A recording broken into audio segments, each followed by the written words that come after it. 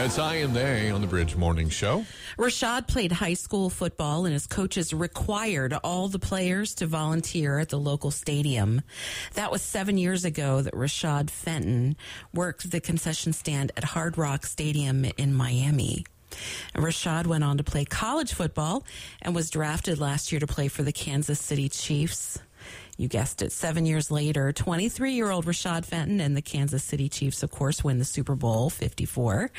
In the same stadium he dreamed of playing on while serving up pretzels and nachos and hot dogs.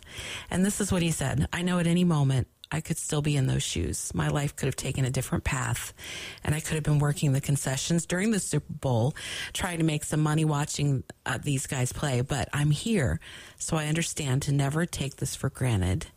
It definitely fuels my fire." And he said, "God works in mysterious ways."